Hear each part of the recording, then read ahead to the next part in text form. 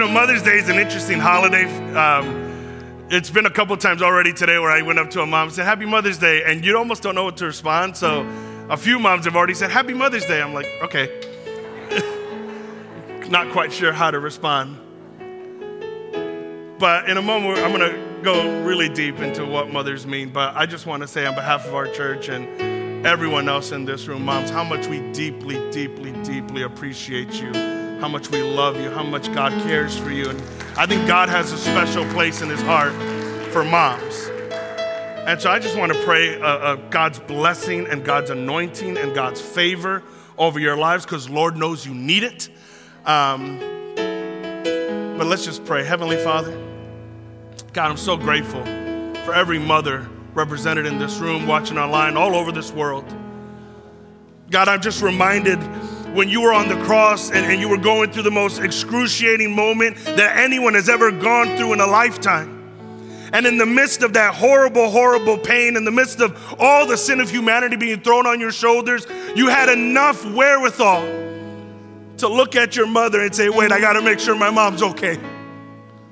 And you looked at your disciple John and you said, take care of my mom. Lord, that is your heart for mothers. That no matter the circumstance, no matter the situation, you have an eye towards moms. You are concerned about what the mother is concerned about. You worry about what mothers worry about. You intercede on the things that mothers intercede on. And so, God, I just pray right now. I pray encouragement in the lives of every one of our mothers. Lord, I pray affirmation.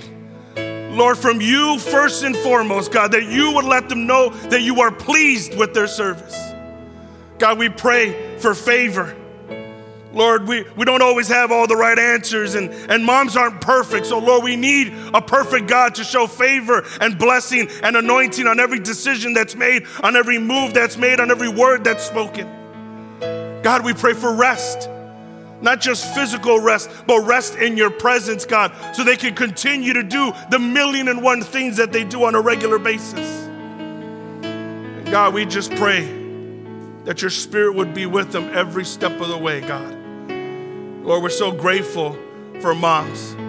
We're grateful for all they do and will continue to do, because a mom is a mom forever.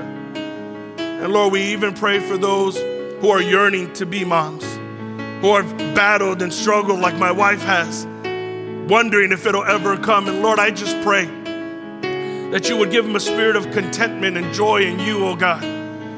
That you would even remind them that they don't have to biologically give birth to a child to raise a child. There are so many kids in this world who need spiritual moms, who need women to just love on them and care for them and help encourage them, God. Lord, every woman in this room has the ability to be a mother, if they're willing to listen to you, our Father. So, Lord, we just thank you on this very special day where we can take a moment, like we should every day, to celebrate these beautiful women. And we pray this all in Jesus' mighty name. And everyone said, amen. Thank you, moms. I love the way the Holy Spirit works. I hadn't talked to Pastor Jason about my sermon today, but I do feel like he maybe peeked at my notes in the back, because the title of this message is A Mother's Prayer. And we really are celebrating one of our greatest heroes in moms. I believe moms are superheroes, and in comic books and in movies, heroes are often seen with superpowers. They have the power of flight. They might have the power of strength or speed. They have the power of super intelligence and X-ray vision. And I think to a certain extent, you could say that about our moms. Our moms have superpowers. Some moms have super hearing, right? My wife, ever since she became a mom, if I'm opening a bag of chips 3 blocks away, she hears it. She knows when something's going on. You know when your kids are talking and when they're saying things they shouldn't be saying. Growing up, we thought you couldn't hear us if we shoved our face in a pillow and quietly yelled, but you hear it. Moms have superpowers. They can have that lasso of truth. They know when you're lying. I've come to realize it's because you always assume they're lying, but nonetheless, you know when your child is lying. You can tell, you can see it in their face. Some moms, if you're special, have become masters in the ancient art of la chancla. and you can fling that sandal 100 miles. I mean, you can't throw a baseball for the life of you, but a chancla? I once saw, this is not even a joke, I once saw my neighbor get hit by his mom as he was running out of the house towards the alley. The mom from the second floor opened the window, chucked the chancla, nailed him right in between the shoulders. I was at that moment, like, yo, that lady's a boss. Yes, superpowers. Moms have superpowers. I'm not even lying. It's just, I don't know if it happens in the womb and, as that baby is growing, it just, the Lord bestows these abilities upon you. Even like in an actual scientific form, like when a woman is pregnant, her senses are all heightened. It's a phenomenal thing. But I think there's one superpower that's greater than any other superpower, and that's the superpower of prayer. I just think moms have an innate ability, have a supernatural anointing when it comes to prayer. I just do. I can't totally say this is biblical, although I'm going to show you a biblical example. But even just in my experience, having done even just youth ministry for the past 12 years, I've talked to a lot of kids, we've counseled a lot of kids, but there is nothing that has been more powerful than a mom who prays. Because oftentimes, our kids won't listen to us. Oftentimes, our kids won't do what we ask them to do, and they'll run off in their own path. Oftentimes, it's an insane kind of thing because it's frustrating, and in our nature, we want to do something to make it better. And more often than not, when I am speaking with a mother who's frustrated, who's scared, who's wondering what to do, I almost always come back to saying, listen, there's nothing more powerful than a praying mom. Just keep praying. Just keep believing. Just keep trusting the Lord. So I want to talk about that a little bit more in depth. And if you have your Bibles, we're going to look at 1 Samuel chapter 1.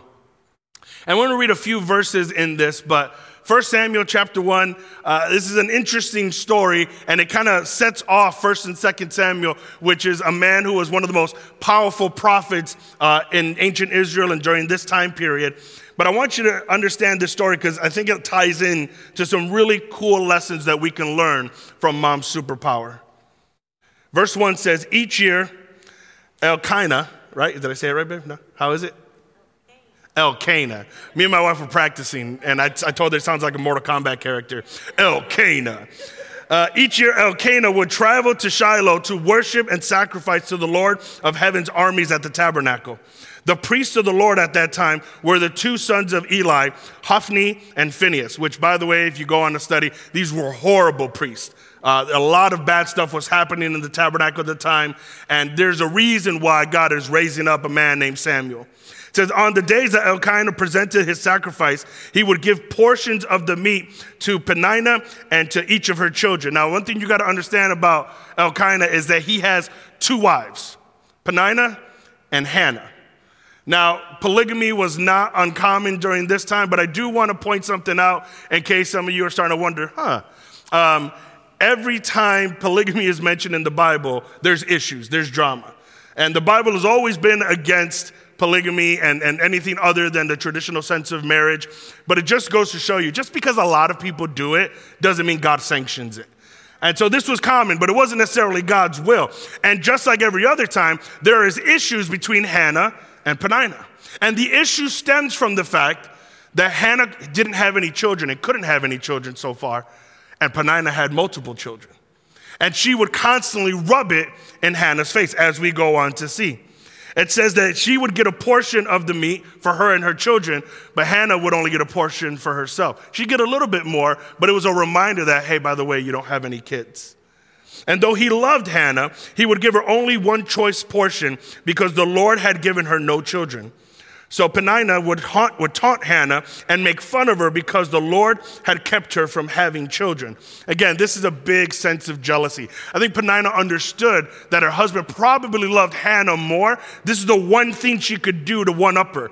And so every year when they would go there, as this reminder would come to Hannah, she would just dig it in deeper and try to turn that knife in her back. Year after year, it was the same. Peninnah would taunt Hannah as they would go to the tabernacle. Each time, Hannah would be reduced to tears and would not even eat. Why are you crying, Hannah? Elkanah would ask.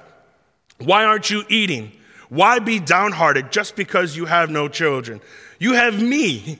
Isn't that better than having 10 sons? Which, again, you're seeing a lot of mistakes going on here. Husbands, take a lesson from this dummy. He's looking at his wife, who's obviously in distress every year. It's pretty obvious what her issue is because he points it out. And he goes, don't be sad. You have me.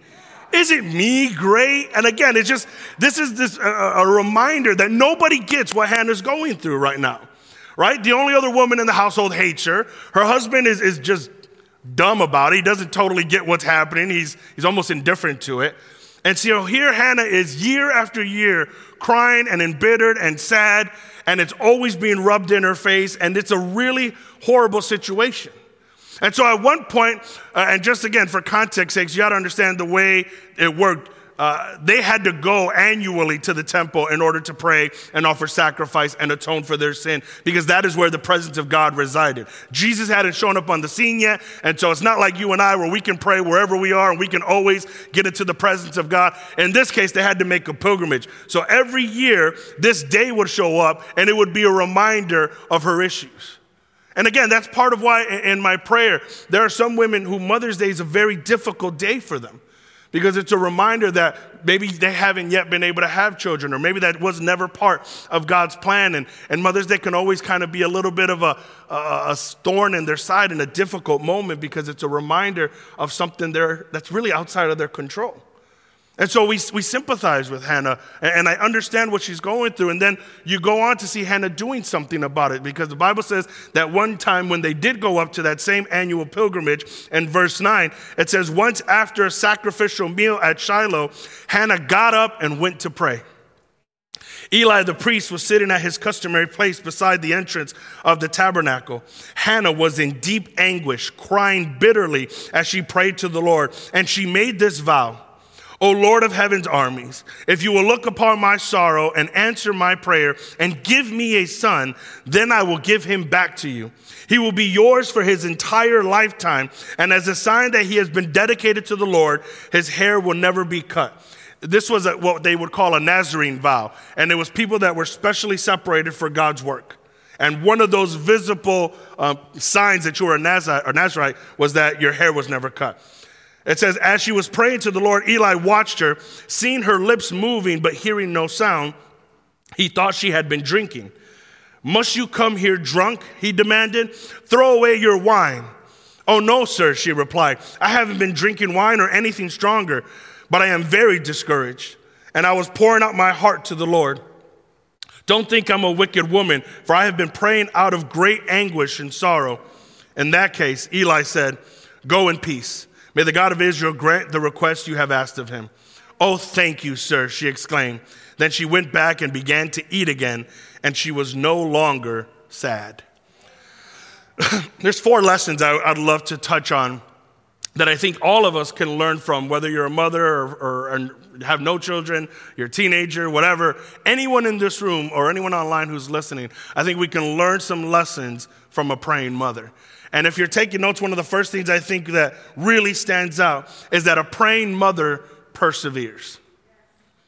Praying mother perseveres. A praying mother is not going to throw up one softball prayer and then walk away and go, hope that works. A praying mother is unrelenting. A praying mother is consistent. A praying mother continues to move forward. Think about this. She kept going to the Lord's temple year after year. In other words, she kept going to church. She kept trusting in the Lord. She kept going, even though it was painful, even though I'm sure she could have asked to stay home, even though she struggled with it. She also knew, hey, this is my time to be with the Lord. This is my time to pray. This is my time to get into his presence. And so she kept going, despite the fact that she was tormented by the other wife, despite the fact that she would end up crying so much that she wouldn't even be hungry, despite the fact that her husband obviously doesn't understand, despite the fact, or most importantly, despite the fact that it seems like her prayers haven't been answered. Year after year, she keeps showing up. That's persistency. Many of us, we try one time. If it doesn't work, we move on. Because we could say, well, I tried. Did you though? Did you though? Like, I use this illustration with the kids, but our students don't get this because they got apps and stuff like that. So I'm going to talk to the people in my generation and older who grew up catching the CTA, okay? When you were a kid trying to catch the CTA, think about this. You would wait at the bus stop, and there'd be this moment after a long time waiting where you think, I should probably walk to the next stop, right? Should probably walk to the, and you know, every time you start walking to the next stop, okay, you get to the next stop, same process. Man, that bus came. It's probably gonna be a while before the next one shows up. I'm gonna walk to the next stop. Walk to the next stop, 3 buses, back to back. I mean, you end up doing that so many times, you just end up walking to where you were trying to get to. You just got there. Right? Because there's no persistency. There's no ability to just say, you know what, I'm going to wait. It's going to show up eventually. I know it's going to show up eventually. I'm just going to wait. A praying mother understands that it's important to be consistent and to be persistent. Even if you don't get the answer, even if everybody's making fun of you. I thought about this oftentimes, and I've been in church my whole life. And I've seen my whole life mothers who week after week after week come to church by themselves and are sitting there interceding for their entire family because dad doesn't want to come, kids don't want to come, friends don't want to come. So this mother sits in this seat every week, week after week, maybe with the exception of Mother's Day. Sometimes mom or dad and kids will show up for Mother's Day. But on most other days, that consistent, faithful mom shows up to the prayer meeting, shows up to service, brings her kids to other events. She is the backbone of that spiritual household, and she is consistent and faithful. That shouldn't just be moms, though. That should be a lesson for all of us. That in whatever we're praying about, whatever we're dealing with, whatever we're struggling with, to be persistent. This is why our mantra on Wednesday night is to push, right? To pray until something happens, to continue to believe, to continue to trust God, to continue to push forward. If God hasn't said no, then I'm going to keep waiting on a yes. Like I'm going to continue to pursue the Lord and be persistent in that. And listen, over and over again, I see in the Bible, sometimes God pushes you into that moment just to see if you're going to be persistent. Because if it doesn't matter to you, then why should it matter to God?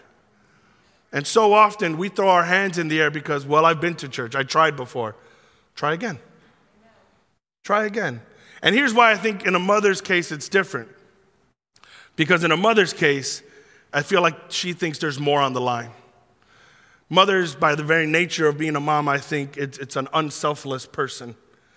It's not just about them. Galatians chapter 6, verse 9 says, so let's not get tired of doing what is good. At just the right time, we will reap a harvest of blessing if we don't give up. There's the promise, but there's the condition.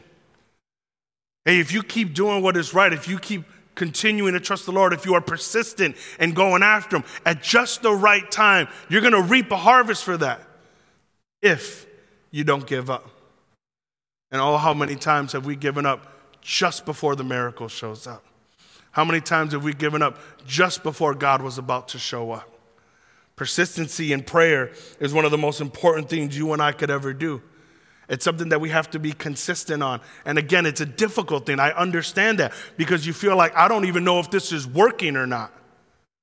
And I've used this example a lot of times because it's always been my most infuriating one. But I remember helping my dad breaking some concrete in our basement. We were literally creating a new foundation in this house, and we're knocking out the concrete walls. And my father gives me a 25-pound sledgehammer and says, go to work. And I hit that thing for God knows how long. It felt like forever. And just before it was about to break, my father took the hammer and said, let me show you how to do it, son. And he hits it once and it all falls apart. And I was so mad because I knew I was almost there. I was one swing away. How often are we just one more prayer away from the Lord coming through? And it's not because He's cruel. It's because there's just something that goes on in the process of prayer. And I think that's why as we notice that verse says at just the right time, the other thing that we learn from Hannah's prayer is that a praying mother trusts God's timing. A praying mother trusts God's timing. And that is such a frustrating thing because God's timing is nowhere near our timing.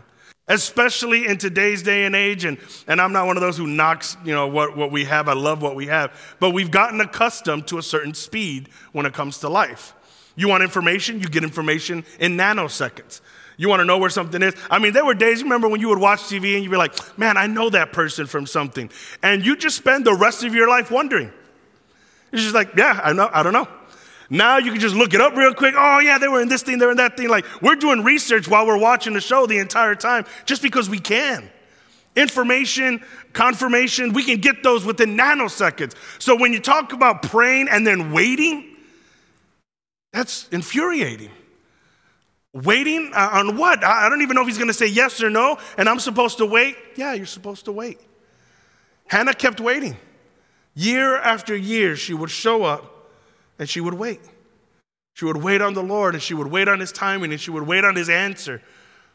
And waiting is always the hardest part. You think about if you're on a roller coaster, those of you who might have a little fear of roller coaster, the roller coaster is done like that, but the waiting is what freaks you out for an hour. And you sit there terrified for an hour, and then like that, the whole ride is over. It's the waiting. That's the anguish. That's the difficulty. Listen, Ecclesiastes chapter 8, verse 5 through 6 reminds us, those who obey him will not be punished. Those who are wise will find a time and a way to do what is right. For there is a time and a way for everything, even when a person is in trouble. Again, when things are in trouble, we get into this go mode. We're like, no. We got to fix this now. We got to do this now. It's got to be like this. It's got to happen like that. We got to. And God's like, chill. There's a time and a way of doing things, even when you're in trouble. Oh, my son is lost, and he's in the world, and he's doing this and that. Pastor Joel, you got to go to... No. One, because I don't even know your son. I'm not going to show up at a random person's house. I don't know what's going on in that house. There's a safety issue there. But two, I'm not God. Me just showing up somehow is not going to fix your kid. No one can do what God can do. And so these are those moments where we want the doctor to do it, or we want our husbands to show up, or we want, the thing to happen when it's supposed to happen in our mind. And God's like, but I already have a timing for that. And my time is not like your time. The Bible says my ways are not your ways and my thoughts are not your thoughts. And so the hard part is trusting God. And again, parents, I remember as a kid, distance in time was so weird to me and foreign. I thought Kittyland was so far away. I thought it was like on another state in another country. Now I take that drive to Costco every other week, and I'm like, this is unbelievable. But as a kid, when you're sitting in the back and you're not driving, you're not in control, you have no concept of how long something is. And so that's why parents, we often get annoyed with the kids in the back seat going, are we there yet? Are we there yet? When are we going to get there? How long is it going to take? Can you task? What does the GPS say? And you're just like, I'm going to murder this child before we get there.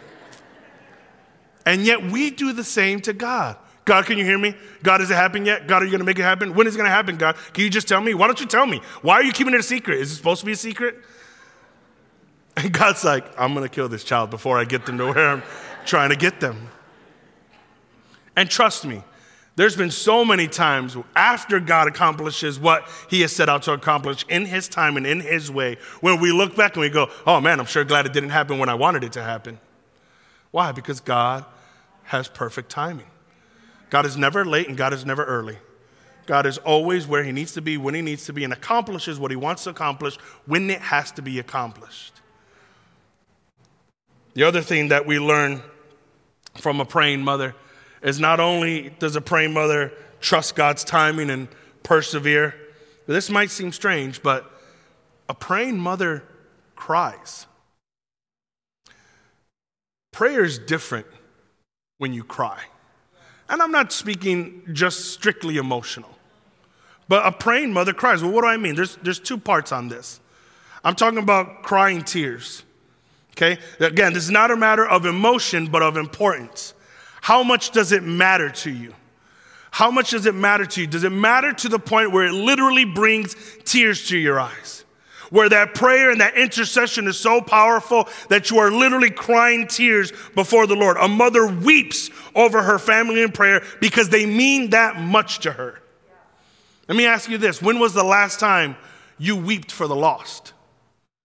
Or as you were praying for your unbelieving neighbors, your unbelieving friends, just unbelievers in general, that it literally cost you tears? And if you haven't done that, then there's probably not a coincidence that it's not really that important for you to share the gospel or to talk to people about Jesus, because it doesn't even bring you to tears in prayer. Why would it bring you to action in life? This is one of those things where, again, my wife had this saying all the time especially when we were dating. She goes, it's not real if you don't cry. And so there was all this pressure I had on our wedding day where I felt like, man, I got to figure out how I'm going to cry. Because if she walks down the aisle and she doesn't see me crying, she's going to think I don't care. So literally, I was coming, I'm like, maybe I can pluck an eyelash or like pull a nose hair. There's something I can do but guess what? As soon as that door back there opened, I cried like a baby, an ugly cry. I hate those pictures. I look so dumb. Why? Because it mattered to me that much. When my daughter was born, nobody had to prompt me to cry. I cried because that's my daughter. Just this moment of understanding, this matters so much to me that it naturally brings tears to my eyes. So I'm not talking about forcing emotion. I'm saying let that be a gauge to you. How important is that prayer to you? To the point where are you crying tears? Are you locked away in your closet and saying, I am not coming out of this prayer closet until there are tears in my eyes over this situation? Because it matters that much to me. I'm not talking about being sensational. I'm talking about learning to be supernatural, trusting in the Lord. When others move and others quit, a praying mother continues to cry. 2 Corinthians chapter 2, verse 4 says, I wrote that letter in great anguish with a troubled heart and many tears. This is Paul talking to his people. I didn't want to grieve you, but I wanted to let you know how much love I have for you. Paul loved his church. I mean, when you read Paul's letters to almost every church, there is so much emotion attached to it. Paul's like, listen, you weren't just some church when I got to Corinth and I set up and I was like, oh, great, I did God's work. I'm going to move on. No, I care about you. That's why I'm writing letters to you. That's why I'm crying for you, because you matter to me. Paul goes on to say, when he talks about his own kinmen, the Jews, and he says, listen, I long for them to be able to know you. I would rather give up my salvation in the hopes that they would have it. That's how much it mattered to him. And so it's no wonder that Paul is one of the greatest missionaries we ever saw. It's no wonder that Paul, the apostle, would continue to go on and write 3/4 of the Bible, because he cared. It brought him to tears. It was so important to him that he would literally cry out in prayer and cry as he was writing to them. I think sometimes the reason why a praying mother has no issue crying is, especially even in society, we don't see anything wrong with the woman crying. Man, we need to learn something from a praying mother. That it's okay to show emotion. That it's okay to cry over your family. To cry for the Lord. To cry tears of anguish and sorrow. You know what I love? Is that those tears weren't just for her or for show or for other people around her. They were for the Lord. So she doesn't just cry tears, but she also cries out. Right? Not crying inward where she's constantly just feeling sorry for herself, but she is crying out to God. She is saying, God, here is my anguish. Here is my pain. Here is my suffering. Here is my desire. I give it to you. Even though Hannah was bitter and in anguish, she didn't just cry about it. Because listen, plenty of us just cry about things. And that can get annoying and that can get tiresome.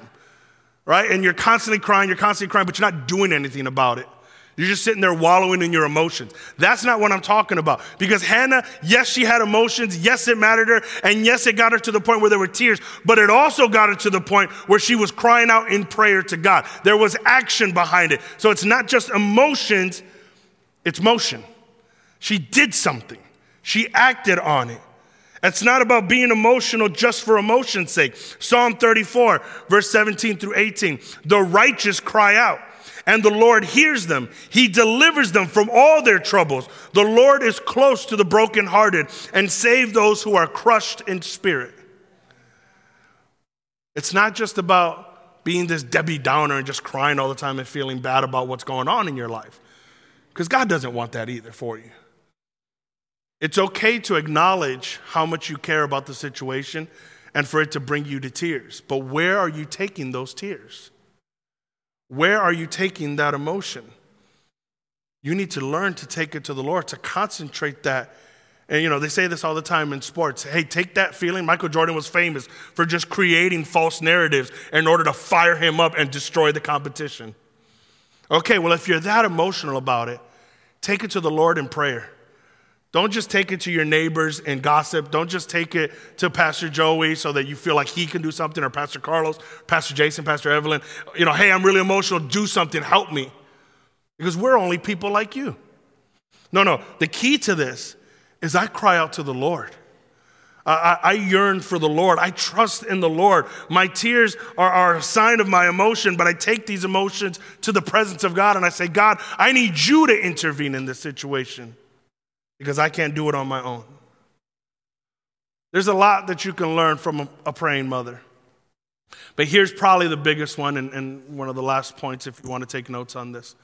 Number 4 is this. I believe a praying mother believes. Praying mother just believes. There's nothing you can say to deter a fervent, passionate, praying mom.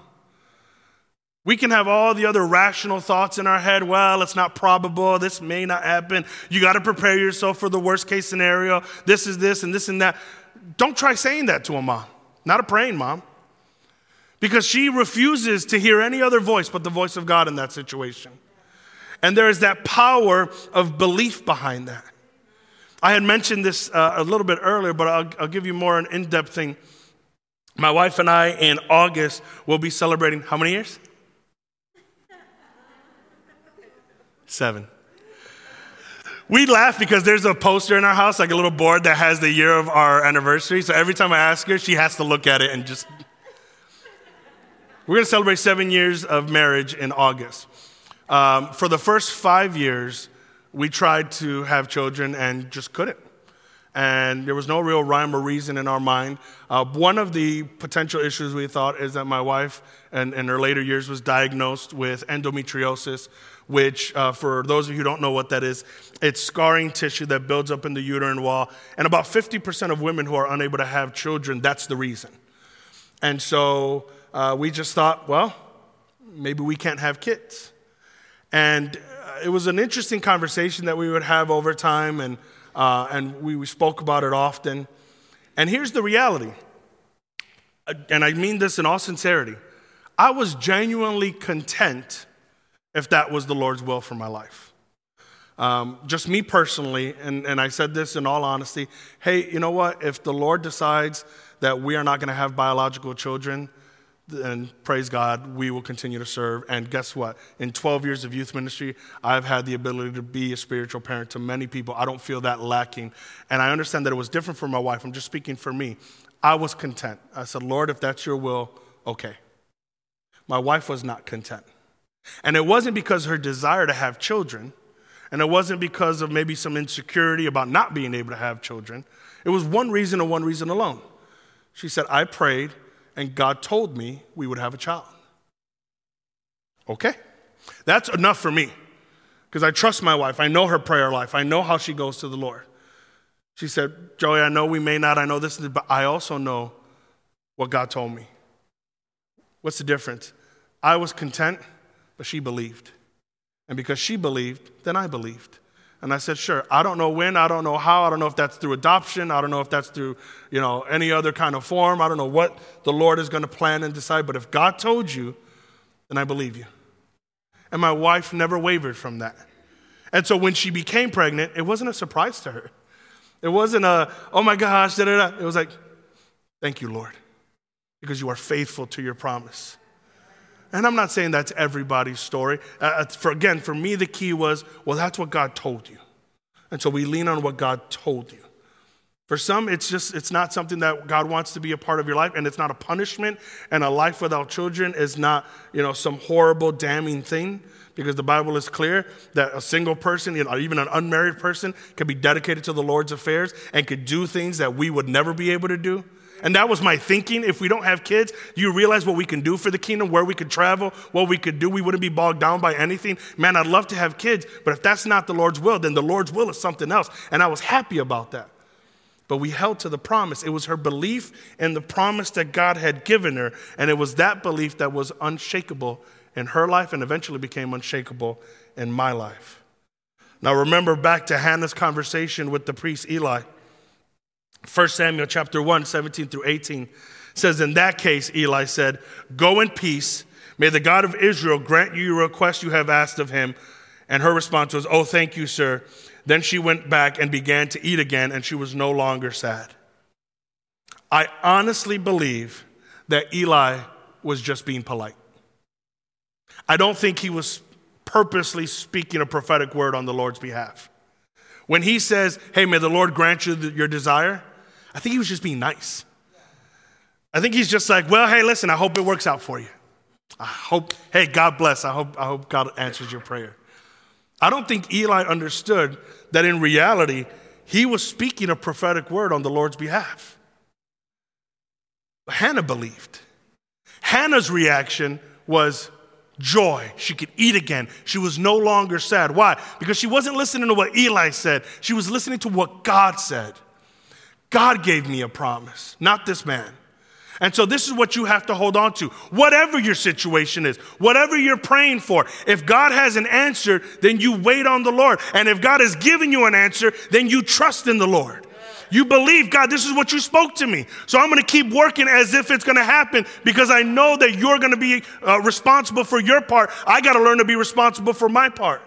God is faithful. God is consistent. God will show up if he said he will. Some of us, we struggle because we don't know that God's going to do it because we never ask. We're not in prayer to hear his voice, to hear him say, yes, I'm going to do this. I'm going to accomplish this. This is why a praying mother has that confidence, because it's not just this gut feeling. It's not women's intuition. It's not, man, I really think so. It's no, God spoke to me. And because God spoke to me, I believe. God's not going to speak to you if you don't learn to speak to God. If you don't learn to take time in prayer. I don't know if we're going to have enough finances this year to pray about it. What? I mean, you're already crying about it. You might as well pray about it. Right? I don't know if this is going to happen. I don't know if my children are ever going to come back to the Lord. I don't know if my grandkids, I don't know if we're ever going to reconcile. I don't know either. But God does. And so let's talk to him. Let's bring it before the Lord. Let's trust in the Lord. Let's have faith in knowing what the Lord said. Last week, I had a sister come up to me after the service, and she was just telling me how she was struggling a little bit with doubting a miracle that God did in her life because there were some other outside voices that said some different things. And I just looked and said, well, did God say that? No. What did God say? God said that it's a miracle. Okay. Doctors can't do anything. Family can't do anything. Friends can't do anything. So why sit there and doubt it? Trust in the Lord. Believe. And her fear wasn't that she was doubting. She was just sad that she was doubting God in the sense that, no, Lord, I know what you did and I trust what you did. That's why a praying mother is different. Because a praying mother believes what the Lord says. And the truth is, if you go on to read Hannah's story, within a year, Hannah gives birth to Samuel. And after a few years of weaning him, Hannah brought him back to Eli to serve the Lord. And this part always kind of messed with me because I'm like, man, Hannah gave up the one thing she asked for, the one thing she so desperately wanted. But here's what I think Hannah understood. Without God, I have nothing. So anything the Lord blesses me with is ultimately his anyway. So if the Lord wants it back, then praise God for it. Because a praying mother trusts her heavenly Father. Samuel goes on to become one of the most important prophets we see in the Bible. And Hannah ends up being blessed 5 times more with children. Pastor Jason, if you can help me out. There's a tenacity and a fervency that comes with a mother who prays that I think all of us should learn to take on. And this past week I was having breakfast with a young man, and I asked him if I could share this story. I'm not going to name any names because it's still very raw, but I do want to give God glory in this moment. There was a young man in our church who, for the last several years, had just completely walked away from the Lord. I mean, completely and almost to the point where I was very, very scared for this person.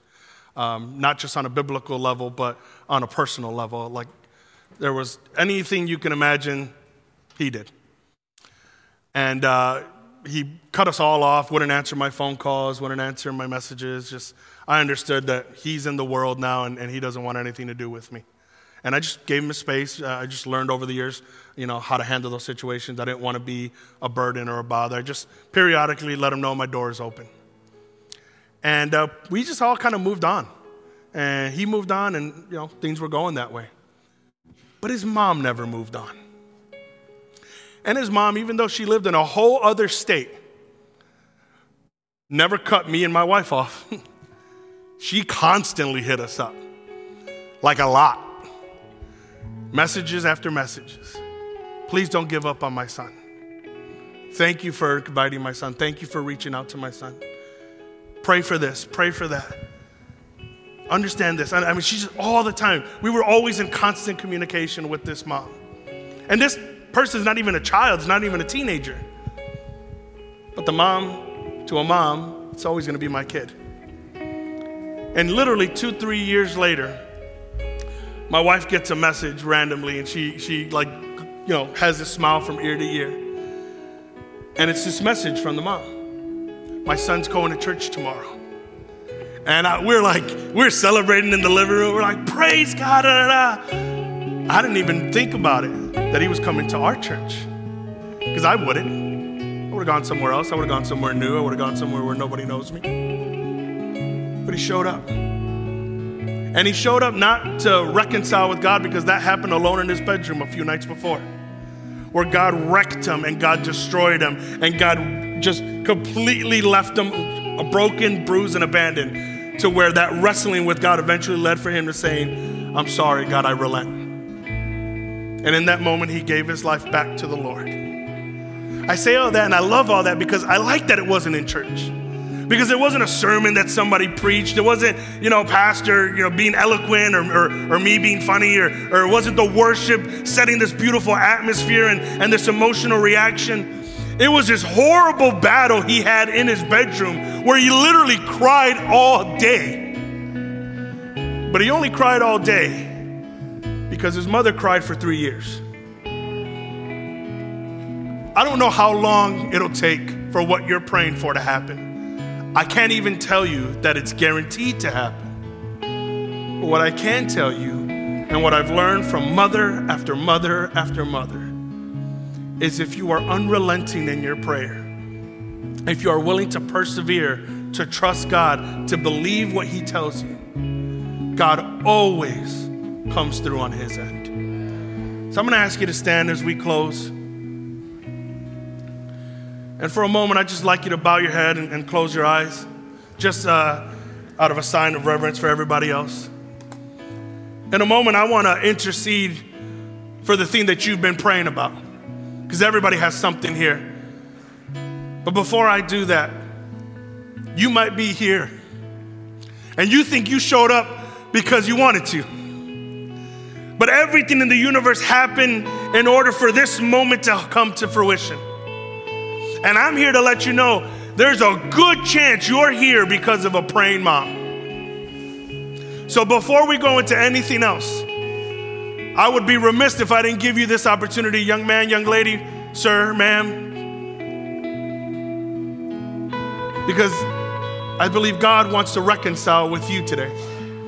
And God wants to give you an opportunity to accept him as your Lord and Savior, to have a relationship with him. Because as much as your mother loves you, as much as people in your life love you, no one will love you the way God loves you. And so with every head bowed, every eye closed, I just want to speak to those of you in this room. If at any point during this message, you were feeling this tugging in your heart, you were feeling like, man, this is you, then I need you to understand that was the Holy Spirit speaking to you, saying this moment is for you.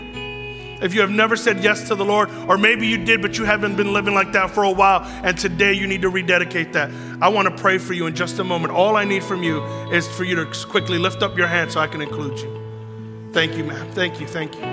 Thank you, sir. Thank you, bro. Anyone else? So that's me, Pastor. Thank you, bro. Church, let's pray together. Heavenly Father, Lord, I am overjoyed, God, because I know the power of prayer works and moves in the lives of your people. And I thank you, God, for every hand that's raised, every hand that's willing to say, Lord, I know that I don't deserve your love. I know that I don't deserve your forgiveness, But Father, I am willing to stand before you and before everyone else in this room and admit that I am a sinner, that I don't deserve it, but I am willing to accept that undeserving grace. So Lord, I ask you to come into my life, to be my God, to be my Savior. Lord, I pray right now in this moment, would you wash away all their sins? Would you make them fresh and clean? Would today be the beginning of a new life in you, Jesus? Lord, we thank you for the prayers and the intercession, but even more than a mom, we know that you sit at the right hand of a Father, constantly interceding on our behalf. And so, Lord, in this moment, we ask, would you accept them into your family? Would you restore them and make them fresh and anew, and help them to understand that they are now your children. They belong to you and you belong to them, and that they can walk in this new life, learning to love you the way you love them. We pray this in Jesus' name. And in that same way, Lord, I pray on behalf of every individual in this room who has a prayer request on their heart. Maybe they have a child who hasn't been in this room, who's not here today, that they are continuing to intercede on their salvation. It might be a neighbor, it might be a brother, a sister, a parent. Lord, I pray that they would not give up. I pray that like Hannah, they would persevere. God, maybe there's some of us in this room, we're still waiting on a miracle. We're still waiting on an answer. Some of us in this room are waiting to find out if you will ever give us children. God, I pray that no matter what the prayer is, no matter what the situation, God, would you meet them the same way you met Hannah? Would you come into that room, oh God? Would you come into that space and remind them, I have heard your prayer. It did not fall on deaf ears. I am not ignoring you. I have not turned my back on you. I am listening to you intently, and I will give you an answer. So Lord, we wait on you, God. We trust in your timing. We trust in your presence. We believe that you will do exactly what you say you will do. So Lord, we just ask, speak to our hearts. May the peace that surpasses all understanding come over our lives, and understanding that, Lord, you are faithful to your word. You are not a man that you should lie, and that you will accomplish everything you set out to accomplish. And we pray this all in Jesus' mighty name. And everyone said, come on, would you give God a big hand clap of praise today?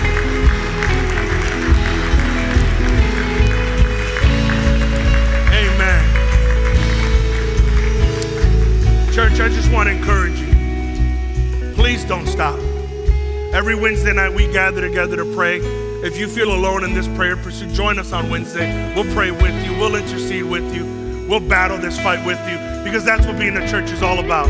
It's the fact that we don't do this alone. I pray for your kids as much as you pray for your kids. We want to be there with you. We want to intercede with you. So we want to encourage you, don't give up. Pray until something happens.